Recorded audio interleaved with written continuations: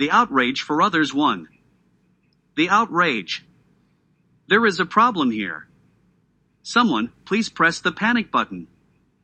We have to start getting angry, and we need to start mobilizing the troops.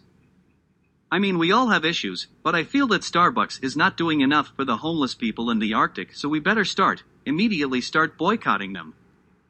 They also abuse and grind up every single coffee bean and steam the crap out of the milk. Oh, and they upcharge for vegan milk in North America. WTF? Seriously, people. When morons like James Cromwell crazy glue themselves to a counter at Starbucks because vegan milk has an upcharge in North America. Man, oh, man, wait, is it person oh person? People, we have a problem. As a friend of mine has said, if you can afford to go to Starbucks, you can afford the upcharge. Last I checked, no one twisted anyone's arm to go to Starbucks, McDonald's, KFC, Burger King, Wendy's, or Dunkin' Donuts. So neither he nor anyone else has any right to complain about what's on the menu or the prices charged. There is no argument here.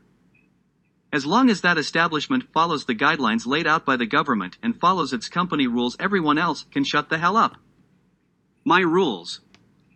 The company runs their business as they see fit. Once more, as long as there are no violations, there is no reason to red flag anyone.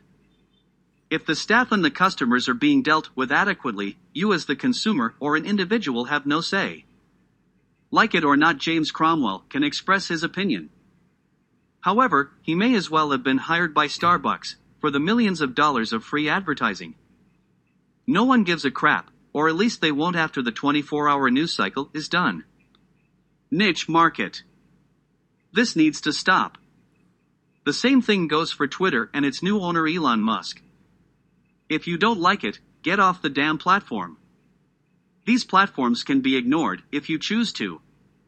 The problem is we are fighting other people's problems by raising opinions like the one I am raising here.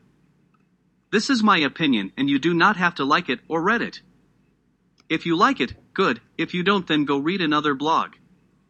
If our ideas align, then we can spread the message together and raise awareness that Starbucks is not obligated to listen to assholes who want vegan-friendly options for the same price as dairy at Starbucks.